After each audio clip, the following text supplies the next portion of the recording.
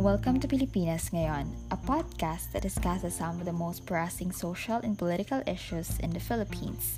I am Mary Rose Herbalinga, second-year Bachelor of Arts in Political Science student from University of the Philippines, Visayas, and I will be your host and also your companion in whatever you are doing right now while you are listening to this podcast.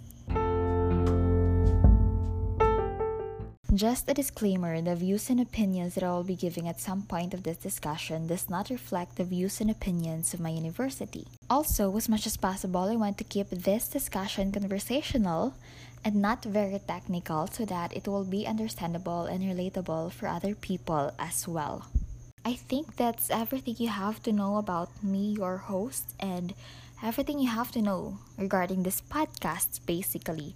So, without further ado, let's get on with our first discussion, which is all about the issue of poverty in the Philippines.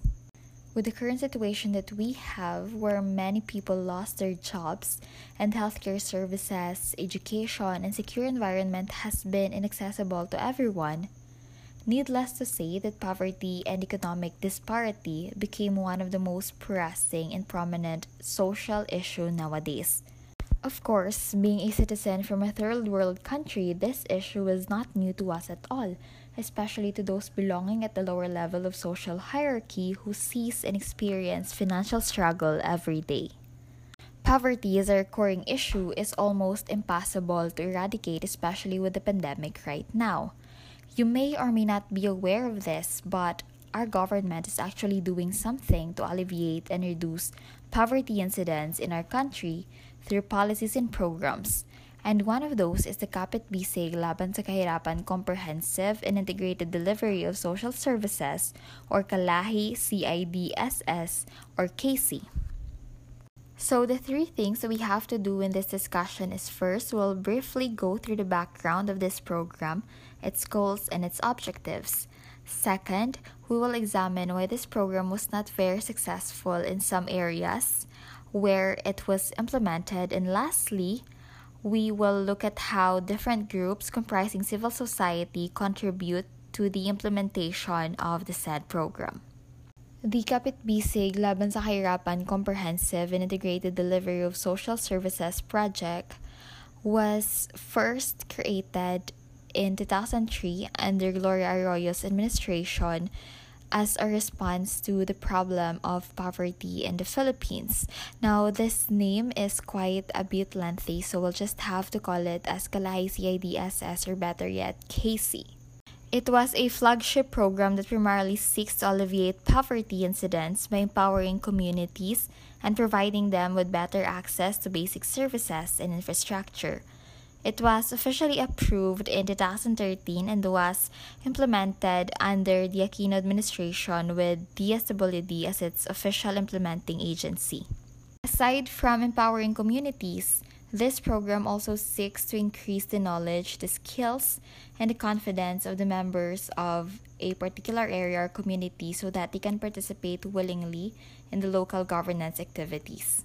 Now that we know what this KC program is, what's its purpose, and why is it created, we will now take a look in a specific municipality where it was implemented and see why it became successful and why it failed.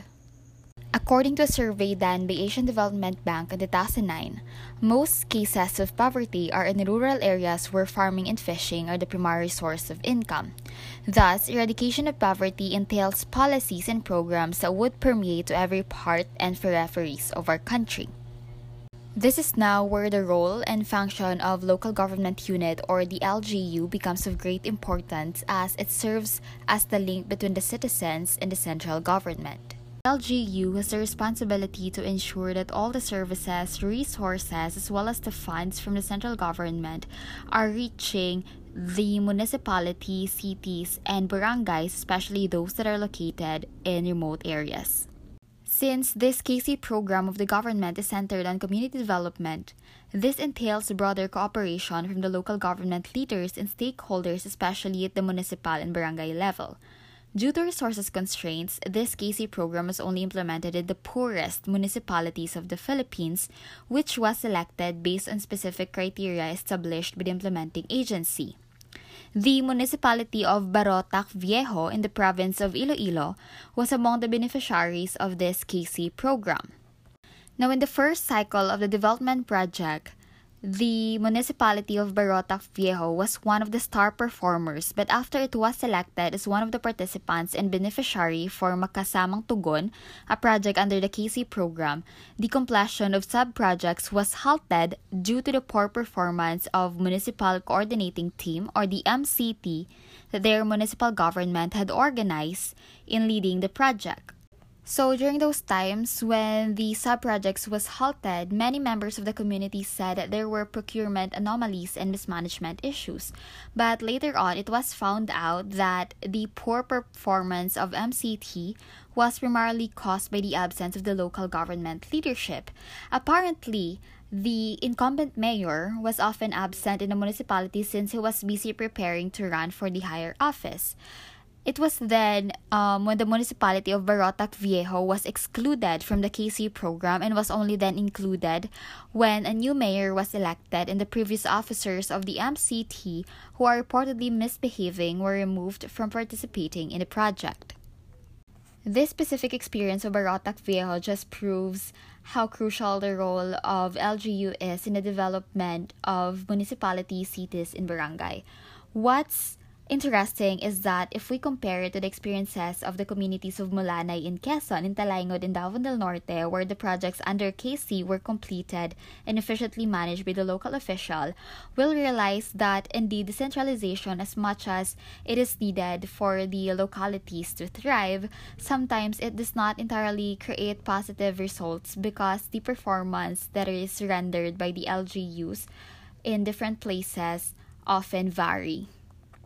Okay, so at this point, I hope you're still listening or maybe interested because we are down to our last subtopic in this podcast, which is the impact and level of participation or the contribution of civil society and different groups on the implementation of poverty-alleviating program of the government.